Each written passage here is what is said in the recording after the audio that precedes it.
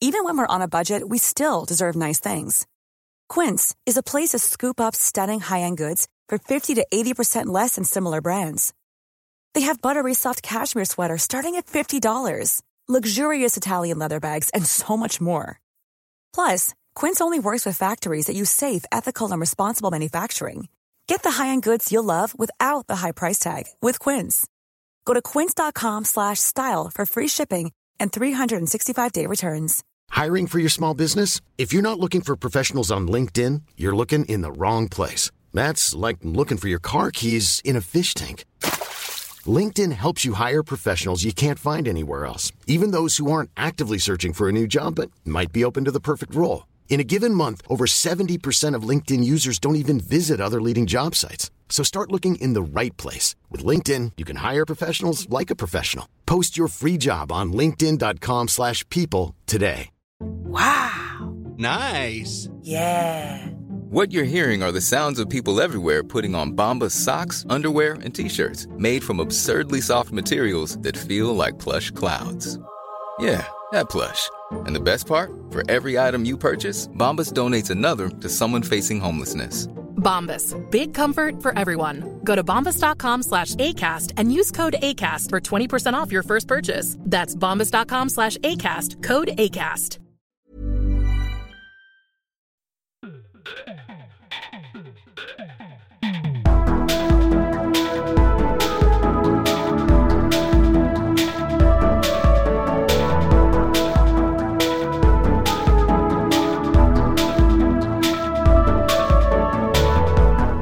Hei og velkommen til en ny episode av Liberaleren podcast. Her i studio Sandefjord så det bare med Klaus akkurat nå. Men jeg har vært så heldig å ha fått litt dialog med lytter Anders, som mange av dere har hørt om her på podcasten, fordi at han gir mye tilbakemeldinger med temaer, ja, og i det hele tatt en veldig god og aktiv lytter av oss.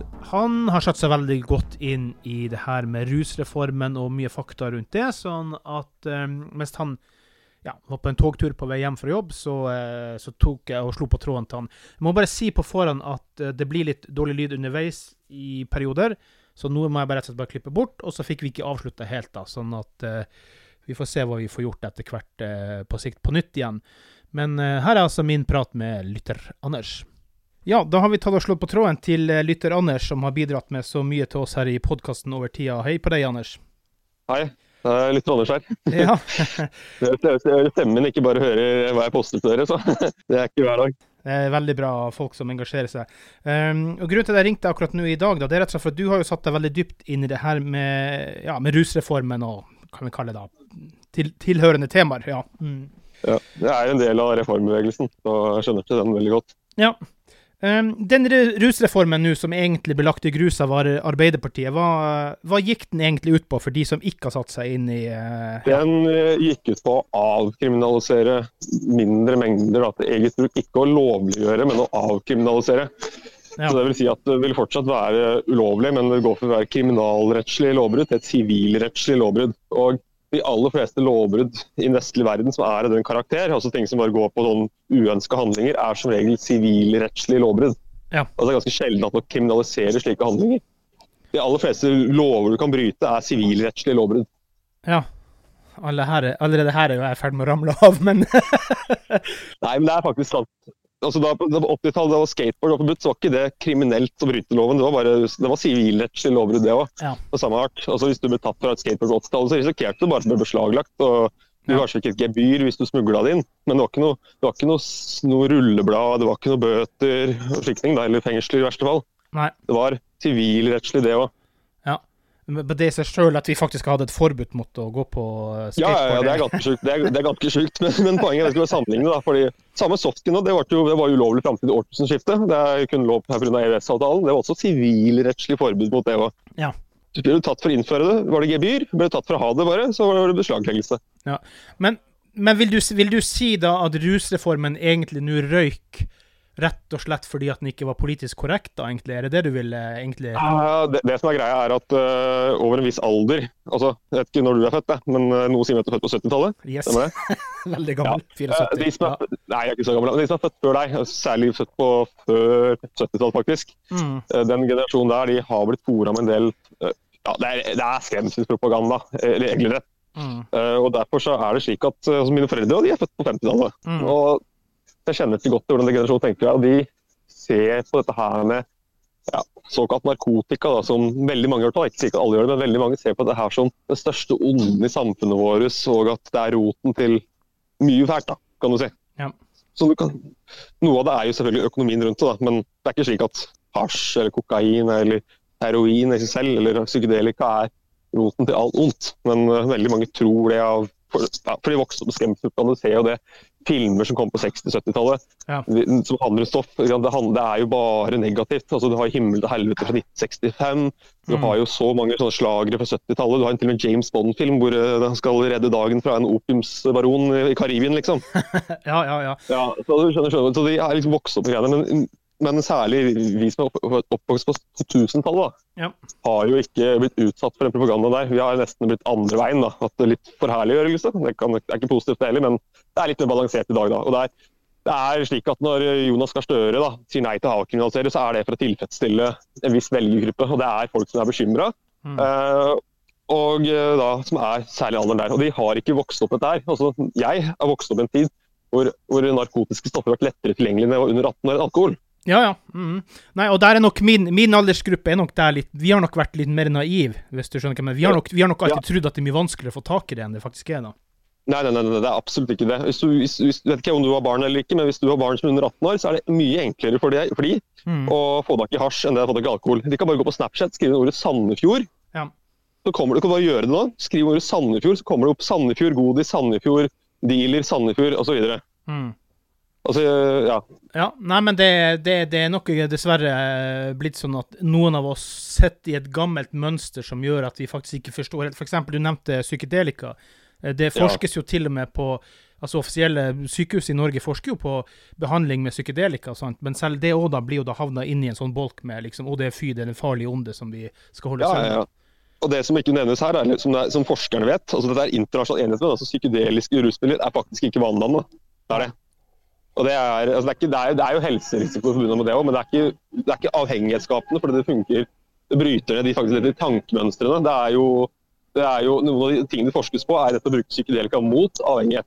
Og det har mye bedre suksessrate det enn de tradisjonelle metodene som da rusbehandling på institusjon. Det kommer vi litt tilbake til. Men her i Norge så estimerer man at kun 7% av de som legger seg på rusbehandling klarer å fullføre et sånt program.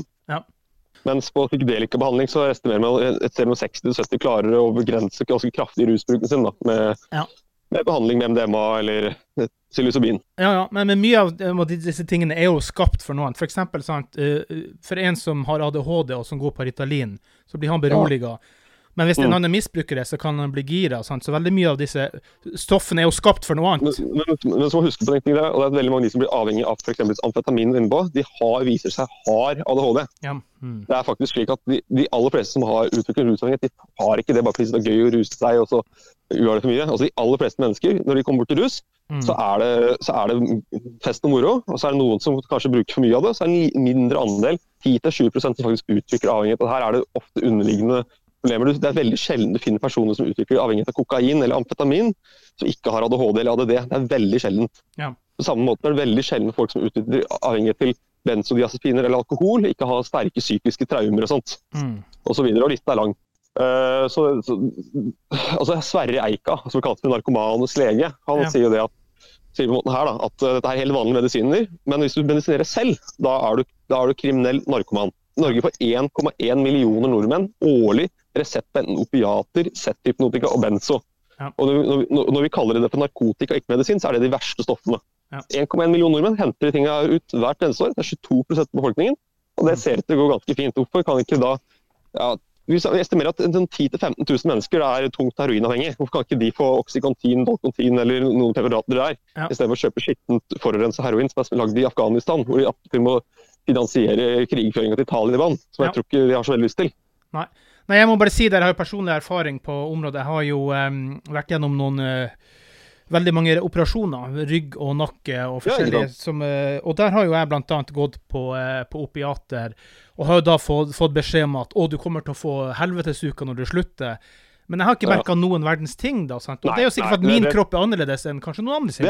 Det det. Og så det slik at det overdrevet hvor avhengighetsskapen opiater også. Altså ikke misforstå, opiater kan føre til stig avhengighet, men for de aller fleste så kommer man aldri til å oppleve abstinenser. Altså, de aller fleste det sjelden faktisk at man finner folk som avhengig av reseptlagt medisin der uten å ha feil bakgrunn, kan du si da. Ja. De fleste mennesker. Hvis du har et godt liv, og du får bli beskrevet Oxycontin eller Oxynorm eller hva det måtte være av legen etter en operasjon, så går det som regel helt fint. Folk som avhengig av det bare der, de har underliggende problemer. Det nesten uten unntak. Ja, det som jeg synes litt trist da, det jo nettopp det her. Altså, jeg jo verdiliberalist, og for meg jo menneskesyn det aller viktigste. Det jo like, ja. Det som problemet for meg da, det jo det at her ser man, altså man ser ikke de heller, man ser jo sikkert de som trenger hjelp, men fordi at man har denne politisk i gåsida korrekte, jeg mener den til og med ukorrekt da, så ser man dem som strafferettslige mennesker, og ikke som mennesker som trenger hjelp, og det jo der det må komme, for det her ble jo tolket som at nå det fri liberalisering, nå skal gata være full av drus. Jeg må skille mellom forskjellen mellom avkriminalisering og legalisering, for at først må vi forstå hvor narkotika altså de stoffene her begynte med først regulert etter første verdenskrig. Men da var det ikke forbudt, men det var et markedsføringsforbud. De måtte selge dem som rusmidler. De var fortsatt i fritt salg, altså uregulert som medisiner. Så frem til 1965 i Norge kunne du gå på et apotek, si at jeg ville heroin, og du fikk det. Ja, ok. Og det samme gjaldt kokain og alt da. Det var noen restriksjoner på de sterkeste medikamentene, altså de sterkeste smertestillende og sånt, de fikk det bare på sykehus, men i prinsippet så kunne du bare gå på et apotek, si at jeg vil ha det, så fikk du det. Ja. Det det ene. Og det andre at vi har en liste siden at altså egentlig da, på grunn av rettssikkerhetsmessige grunner, så hvis det står et virkestoff fra plante da, narkotikalista, så skal det egentlig kun gjelde da, det stoffet og ikke planta i seg selv. Derfor så har altså Mattilsynet en liste over vekster som det står da, som forbudt da. Det inkluderer cannabis, katt, kokablader og sånt da, for de stoffene der egentlig, de plantene egentlig ikke forbudt i seg selv, men fordi at de da inneholder et narkotisk stoff. Så har Mattilsynet en egen liste som gjør det forbudt da, altså det vil likestilles. I Nederland så det slik at du kan kjøpe de stoffene her over disk, rett og slett fordi at de har ikke noe sånn Mattilsynets liste over forbudte planter, så der kun virkestoffet som forbudt. Og hvis du, så selv om kokain egentlig ulovlig, så kan du fortsatt kjøpe kokablader her, du kan fortsatt kjøpe sopp, selv om psilocybin ulovlig, for at der gjelder kun forbudet på virkestoffet. Og det sånn, men i Norge og de fleste land så har man testet igjen det smutthullet, da, for å si det sånn. Men i Nederland har man valgt å ikke gjøre det, etter at de avkriminaliserte bruk og besittelse på 70-tallet. Ja. Uansett så tenker jeg jo det med rusreformen ble misforstått, fordi at noen politisk styrte det til å bli misforstått, fordi at du skal være fri. Jeg tenker mer på disse menneskene som trenger å få hjelp. Ja, altså det som greia da, altså forskjell følgende, som sagt, at man begynte å regulere stoffene her, men etter første verdenskrig så det var frem til det så var dette her fullstendig uregulert og markedsførte heroin til barn og mye rart sånn til, som jeg tror selv de mest hardbarka liberalister vil synes det umoralsk, bare for å si det sånn altså. Men de gjorde det, man markedsførte det til barn og hele greia. Og på slutten av 1800-tallet, tidlig 1900-tallet, så hadde man faktisk i vestlig verden store avhengighetsproblemer med kokain og morfinstoffer. Det var faktisk, man estimerer sånn 10% av befolkningen i Storbritannia hadde et avhengighet av opiater. Og dette medførte at man fikk disse restriksjonene der. Og de som står bak det her, dette startet som en god intensjon da. Altså man ønsket da, dette stadiet her var ikke tanken å få totalforby noen ting, det var bare det å bare ha et markedsføringsforbud og markere at dette her dop, for å si det sånn da. For at på den tiden så kunne du kjøpe legemidler, så kunne apotekeren si at det her inneholder ikke noe morfin her, så var det si heroin da. Så det kom noen få restriksjoner, men det var ikke noe totalforbud, det var fortsatt fritt salg til andre formål enn rus, men det var ikke noe, men i praksis så var det jo helt lov, fordi at hvordan kan du kontrollere hvis du kjøper deg cannabis på apotek, så kunne du også kjøpe det til deg? Hvordan kan du kontrollere det at jeg bruker som medisin kontra rekreasjon? Så det var ikke noe. Men i USA så begynte man da, altså den kriminaliseringslinja har stammer fra USA. Og Sør-Afrika, det landet som hadde mye rasisme. Det første landet som hadde et totalforbud mot cannabis, det var Sør-Afrika i 1910. Og det startet da som for å undertrykke da folk man synes så på som underdanige. Dette her en tid hvor eugenisme var politisk korrekt. Altså eugenisme, altså rasehygien, at man tvangskastrerte folk som hadde feil egenskaper. Sånn. Så det her den tidsånden dette her forbudet fra. Og i USA på 20- og 30-tallet så begynte man da altså man hadde jo allerede prøvd et alkoholforbud som man avskaffet på 30-tallet, men det var ikke interessert i å forby de stoffene her for å begrense noe fra det medisinske eller sosialfaglige. Det handlet kun om undertrykking. Hvis du ser på de der artikler, så du kan google finne artikler fra 1912 og 1910 og 20 og sånt, fra USA og sånt. Så det handler bare om sånne ting at når en neger har kokain, så vil jeg voldta en hvit dame og slike ting, og at det holder ikke å bruke vanlig ammunisjon, man må bruke hulespiss for å skyte ned og sånt da. Ja. Det var slike ting. Ja.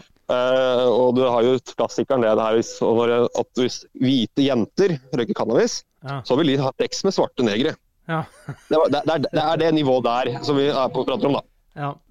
Så dette her er og USA innførte da denne forbudslinja da på 30-tallet først, og etter andre verdenskrig på 60-tallet så tok da lobbyvirksomheter og fra USA hovedsakelig, men også kristne, altså norske avholdsbevegelsen har kristen fundamentalistisk røtter, det kommer jeg litt tilbake til. Men altså det var da særlig, det her var Ku Klux Klan allierte grupper, altså i USA så var Ku Klux Klan frem til tidlig 70-tallet en stuerein organisasjon, bare så sagt det da. 60-tallet, så feil. 60-tallet. Og den tok da, og dette her var på en måte sånn, det var sånn pisk og gulrotopplegg da, altså man fikk fordeler av USA da med å innføre den politikken USA hadde, men ingen land i Europa hadde den politikken frem til da. Altså alle land hadde forbud mot å markedsføre som rusmiddel, ja, men det var et fritt salg fortsatt, unntak av de aller mest konsentrerte stoffene da. Så det har jeg sett på et helseproblem, og det var, altså de restriksjonene som var i Norge, det var bare for å rett og slett bare samme grunn som vi har alkoholforbud. Altså alkoholreklameforbud. Altså det var den kategorien der da. Men her i Norge så er det sånn at siden da, så har det jo da økt straffen og innført forbud, så var maksstraffene da et halvt år. I dag er det 21 år. Og i en tidsperiode har bruken økt utrolig, og siden 90-tallet har bruken eksplodert. Ja. Det er først siden 90-tallet at bruk av særlig cannabis, og nå senere år også psykedelika har blitt allment stort. Altså, ifølge EU så er det sånn at mellom 15 og 34 år så er det rundt halvparten av alle gutter som har prøvd cannabis i Norge. Ja. Minst en gang. Ja. I fjor. I fjor. Altså sånn last year use da. Ja. Så minst halvparten og har vært borte minst en gang i løpet av et år. Så det her er blitt fryktelig utbredt da. Ja. Men i hvert fall da, i dag så er det da hovedsakelig avholdsorganisasjoner som ikke har et korrekt menneskesyn, som er største pågangsdriver på den politikken her. Ja, pluss noen ganske konservative politiske partier med Bibelen i hånd, tenker jeg. Ja, men KrF, de ble opprettet i Norge av avholdsbevegelsen. Ja. Da alkoholforbudet falt. Altså de ble opprettet som et protestparti mot det der da. Ja. Men i hvert fall, i dag så er det slik at vi må forholde oss til Norge for at det her skal for noen sekunder her, men det er hovedsakelig altså ganske skittig. Altså de her, de ser på fravær fra sex utenfor ekteskap, rus, alt totalt. Ja. De ser på det som viktigere enn at mennesker har det bra, og det er, hva skal vi si? Det er egentlig useriøse organisasjoner som ikke fortjener å bli hørt. Ja, mye moralisering, men jeg tenker at ofte så er moralisering det gjør ikke det til noe bedre. Det er som oftest bare skinnhellighet og mer dobbeltmoral, tenker jeg da veldig ofte, og det er jo det som er. Det er jo veldig mange, du kan si i alle mulige, skal ikke beskylde noen spesifikke religiøse trender for noen ting, men det er veldig mye rart som skjer innen religionens vegger også da. Ja, altså dette her har jo i Norge da, så har det sine aner fra frikirkelige miljøer på slutten av 1800-tallet. Og etter hvert så klarte de de klarte ikke å spre den der kristendommelismen sin så stort i Norge, men de klarte å spre avholdssaken sin, så siden 20-tallet så har det vært en liten uheldig allianse mellom Arbeiderpartiet og den bevegelsen her også. Og det kan være litt viktig å ha i bakhodet, fordi at Jonas Gahr, i Arbeiderpartiet så var jo protesten mot det her mye større fra dag 1 enn det det har vært til Høyre. Det er jo ikke alle Høyre som har for avkriminalisering heller. Men, Nei, men man hadde jo Thorvald Stoltenberg, sant, som på en måte kjempet veldig for de narkomanes rettigheter, sånn at og mistet jo sin datter Ninni, sånn at jeg tror det der var en vanskelig debatt i Arbeiderpartiet, men dessverre så vant de feile kreftene da. Ja, det som er greia med Arbeiderpartiet i saken her, det er at, jeg sier ikke at hele Arbeiderpartiet er det, men du har altså den ikke-kristne avholdssiden, det er i Arbeiderpartiet du finner den. Det er særlig i Grenlandsområdet så står det sterkest også. Der har du jo, jeg husker ikke om det var Skien eller om det var Tønsberg, hvor ordføreren er medlem av NNPF og den biten der. Så det sier sitt da. Og avholdsbevegelsen, de har kun en ting i tankene, og det er å ha minst mulig bruk. De driter egentlig om skadeomfanget her. Ja, eller menneskene. De driter egentlig i menneskene. Ja, fordi det som er greia her er at de siste 20 årene så har dette her er jo et med avkriminalisering, så har jo da ordet skadereduksjon blitt det store, at man gjør justismessige liberaliseringer for å fremme helse. Og det innebærer at man driter litt i om bruken går opp. Det gjør man egentlig. Og det sånn det egentlig må være også. Staten bør ikke ha noe å si hva voksne gjør, og om jeg eller du tar en joner, så bør ikke det være noe som staten har noe med. Nei, altså utfordringen her at liksom, hva skal du på en måte fokusere på først da? Bare huske det jeg nevnte før da, det var når for eksempel BBC skulle til Sverige og se på svenske tilstander, og fikk noen erfarne politifolk til å uttale seg til slutt, så sa de at vi har ikke noen svenske tilstander, vi har et narkotikaproblem, og det har de fordi narkotika ulovlig, så det er gjengoppgjør, de skyter hverandre fordi det ulovlig. Men dette her driter egentlig av oss inn i store hele. Dette her egentlig useriøst. Bare lese Øystein Schettene fra Golden Colombia, og det. Jeg vet ikke hva han driver med å si i Colombia, men det ikke bra til Louis. Men hadde ikke han hatt et marked, så hadde ikke han kunnet holdt på heller, sant? Det hele poenget. Hadde det faktisk fjernet hele det her, at det shady businessen borte. Så, men det vi må huske på det, altså, avkriminalisering, da bare fjerner man jo straffen for mindre overtredelser, men det vi ute etter da, det egentlig en deregulering av legemidlene. Fordi det lovlig som legemidler i dag. Det er bare det så mye restriksjoner rundt den biten der. Altså hvis man fjerner krav om å ha resept, da har ikke vi noe narkoforbud. Nei.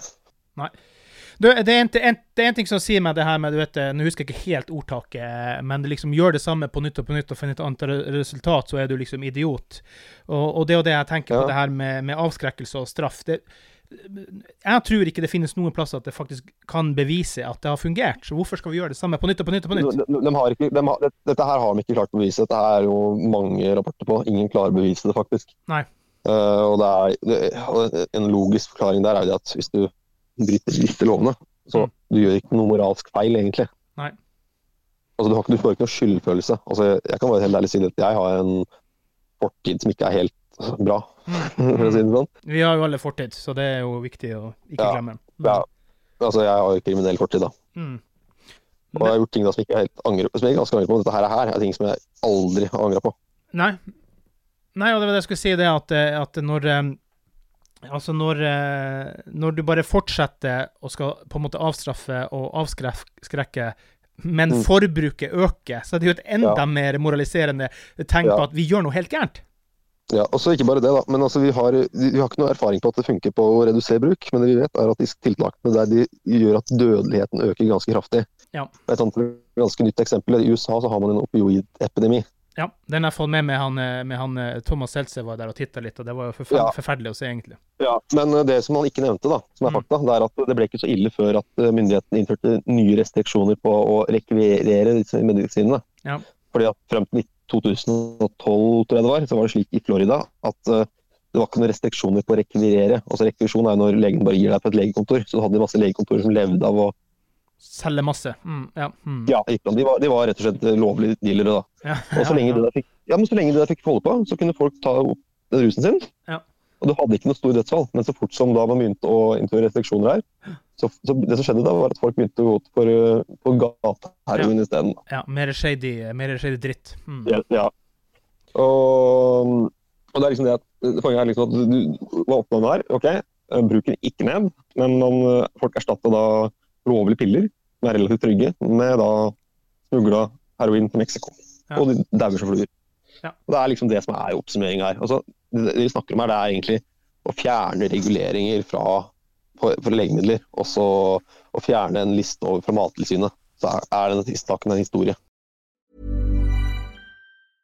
This is Paige, the co-host of Giggly Squad, and I want to tell you about a company that I've been loving, Olive & June. Olive & June gives you everything that you need for a salon-quality manicure in one box. And if you break it down, it really comes out to $2 a manicure, which is absolutely insane. It's also so easy to get salon-worthy nails at home with Olive & June. The difference between how your nails used to look when you did them yourself and now with the Mani system is a complete game changer. The best thing about Olive & June, too, is it's a quick dry. Dries in about 1 minute, lasts for 5 days, and full coverage in up to 1 to 2 coats. Visit oliveandjune.com/perfectmani20 for 20% off your first system. That's oliveandjune.com/perfectmani20 for 20% off your first system. It's that time of the year. Your vacation is coming up. You can already hear the beach waves, feel the warm breeze, relax, and think about work. You really, really want it all to work out while you're away. Monday.com gives you and the team that peace of mind. When all work is on one platform and everyone's in sync, things just flow. Wherever you are, tap the banner to go to Monday.com. Wow. Nice. Yeah. What you're hearing are the sounds of people everywhere putting on Bombas socks, underwear, and T-shirts made from absurdly soft materials that feel like plush clouds. Yeah, that plush. And the best part? For every item you purchase, Bombas donates another to someone facing homelessness. Bombas. Big comfort for everyone. Go to bombas.com/ACAST and use code ACAST for 20% off your first purchase. That's bombas.com/ACAST. Code ACAST. Ryan Reynolds here from Mint Mobile. With the price of just about everything going up during inflation, we thought we'd bring our prices down. So to help us, we brought in a reverse auctioneer, which is apparently a thing.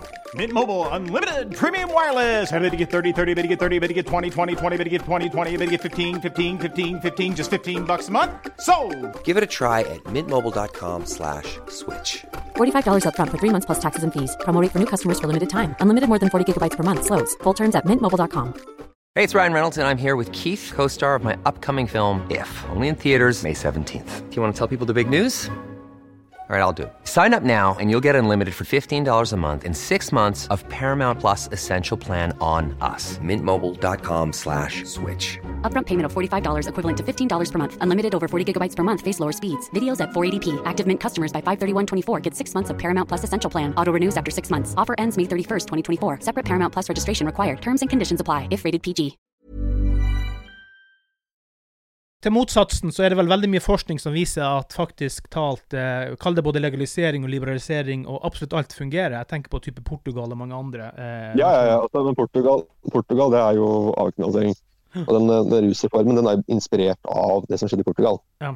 Men det på papiret så det noen måter bedre enn det som i Norge, men det må forstå at i Sør-Europa det, og mange land så det en del lover på boka som ikke brukes. For eksempel så det slik at de sivilrettslige midlene, teorien, kan være strengere der enn i Norge. For eksempel hvis overtredelsesgebyr, men det ikke noe, det ingen som får det, for å si det sånn. Nei. Altså 8 av 10 saker der, det blir bare sett på, blir bare avslått fra de nemndene der. Og så det siste 20% da, som folk som kanskje trenger hjelp, som får noe råd, sånne ting da. Ja, men også i USA det jo en positiv epidemi med stat til stat som legaliserer. Og det har man sett ganske stor positiv effekt allerede. Ja. Fordi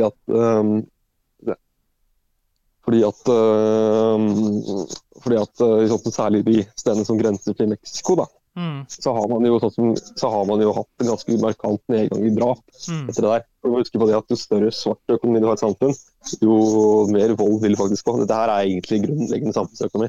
Ja. Jeg tenker det at hvis jeg ikke bommer helt feil da, så at i Portugal til og med hvor vel egentlig, og nå må du arrestere meg hvis jeg tar feil, så gjorde man alt lovlig, men da gikk til og med bruken ned.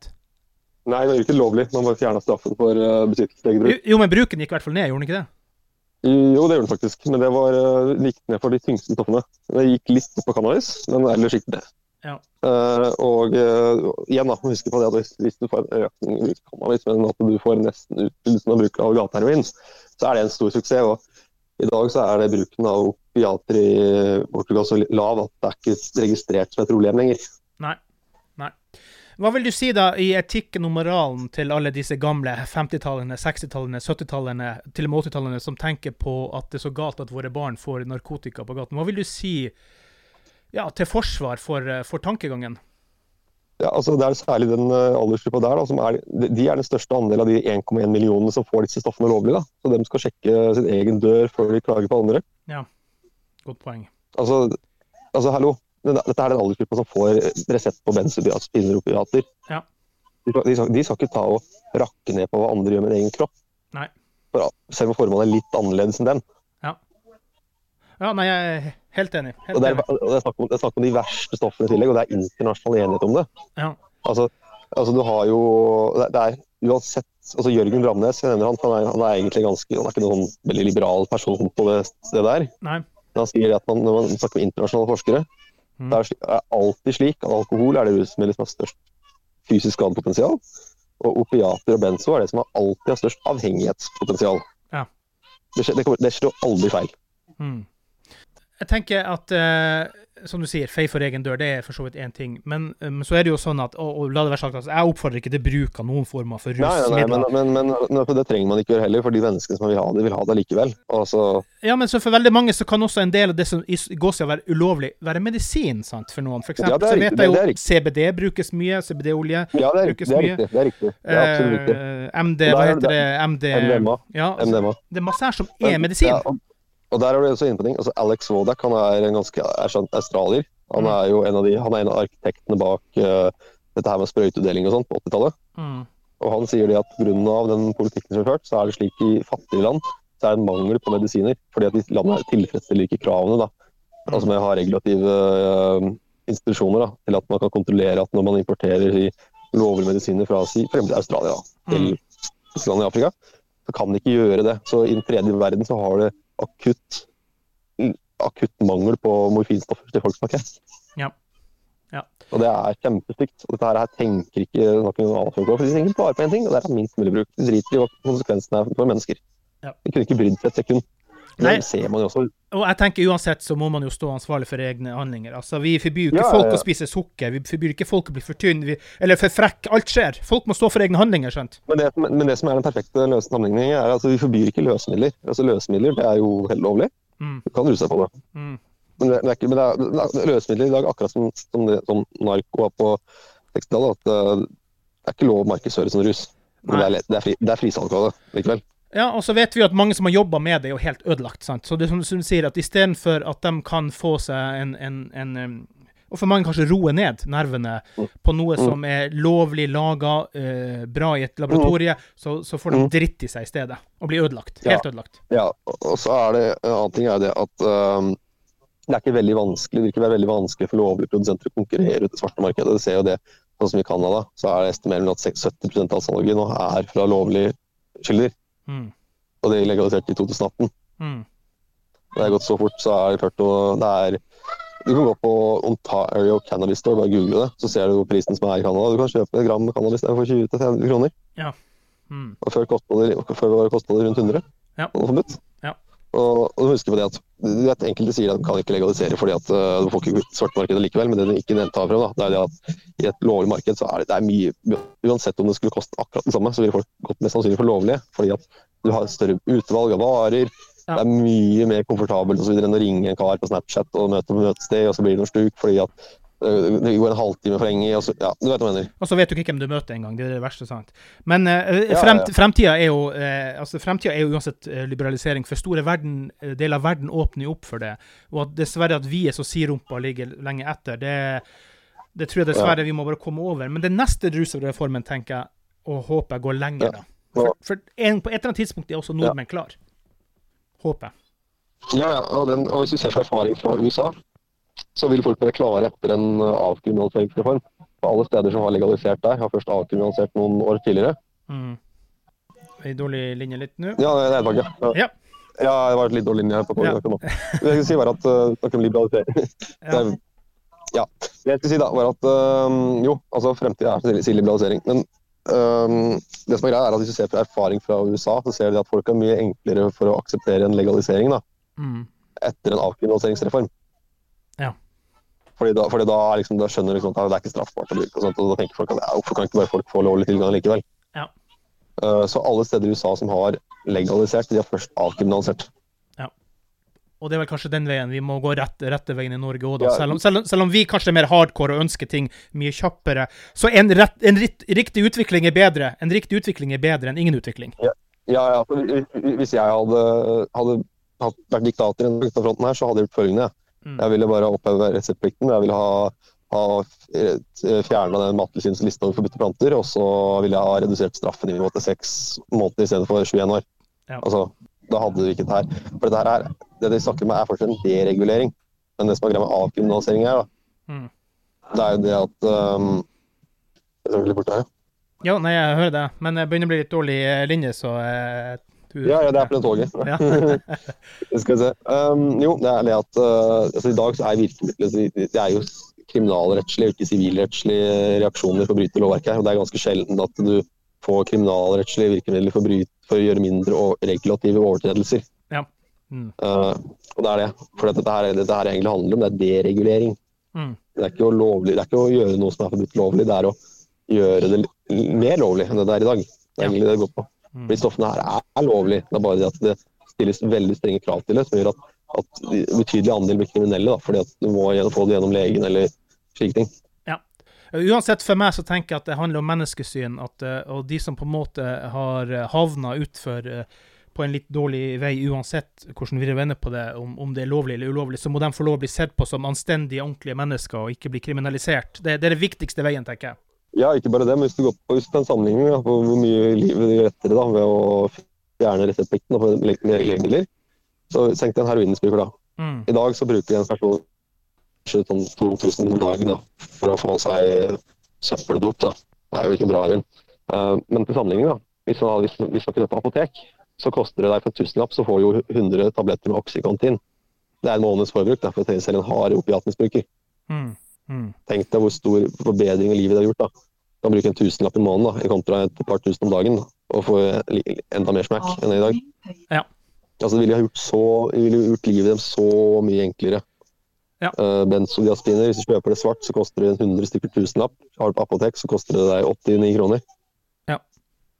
Du, hva skal jeg si at det virker som at du får stadig litt dårligere linje, så at jeg må ta bort en og annen ord her underveis, men hva vil du si sånn avslutningsvis? Har du noe mer du vil si sånn, som viktig å få frem før vi runder av denne episoden som egentlig bare handler om rusreformen? Har du noe mer du vil si? Nei, altså det jeg vil si da det at nå som vi har hatt det med rusreformen, så tror jeg ikke historien vil være helt snill med Jonas Gahr Støre faktisk på fronten siden på de greiene her i ettertid. Hvis du ser historisk på det, de som var motstandere av kriminalisering mot homofili, de hører ikke noe om i dag. Fordi det liksom ikke noe skryt av. Samme løsning i loven, samme det eugenistiske loven. Vi jo tvangskastrert folk til 70-tallet i Norge også. Du hører ikke noe om de folka som var for å opprettholde loven her, for det så stygt. Og folk kommer til å innse det også. Altså, når en sånn reform kommer her til også, hvor stygt det egentlig så på et tidspunkt, så du kommer til å høre fra den. Nå tror jeg linja di begynner å bli såpass redusert, Anders, og vi skal ta og runde av for i dag. Takk for at du bidrar. Vi skal ha deg med igjen etter hvert på andre temaer, kanskje under litt bedre toglinje, sånn som skjer noen gang. Du bryter opp her i linja nå. Ja, som sagt, som nevnt i begynnelsen av episoden, så var litt lydmessige problemer underveis der med toglinja og i det hele tatt, og lytter Anders og den praten vi fikk der, men jeg håper dere har fått veldig mye ut av den praten i hvert fall. Vi setter veldig stor pris på lytter Anders og alle mulige andre som faktisk bidrar til podcasten. Vi vil gjerne at dere leser daglige nyheter på liberaleren.no, og hvis dere går inn og trykker på en link av en eller annen artikkel der, så kan dere også se hvordan dere kan bidra med 1 krone eller 2 i Vips. Send oss temaer, send oss innspill, send oss hva som helst. Vi sier bare takk for i dag.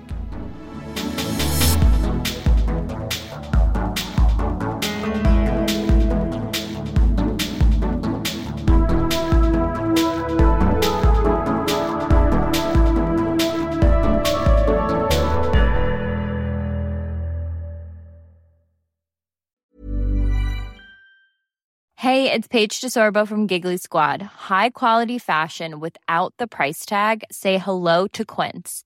I'm snagging high-end essentials like cozy cashmere sweaters, sleek leather jackets, fine jewelry, and so much more. With Quince being 50 to 80% less than similar brands. And they partner with factories that prioritize safe, ethical, and responsible manufacturing. I love that. Luxury quality within reach. Go to quince.com/style to get free shipping and 365-day returns on your next order. Quince.com/style.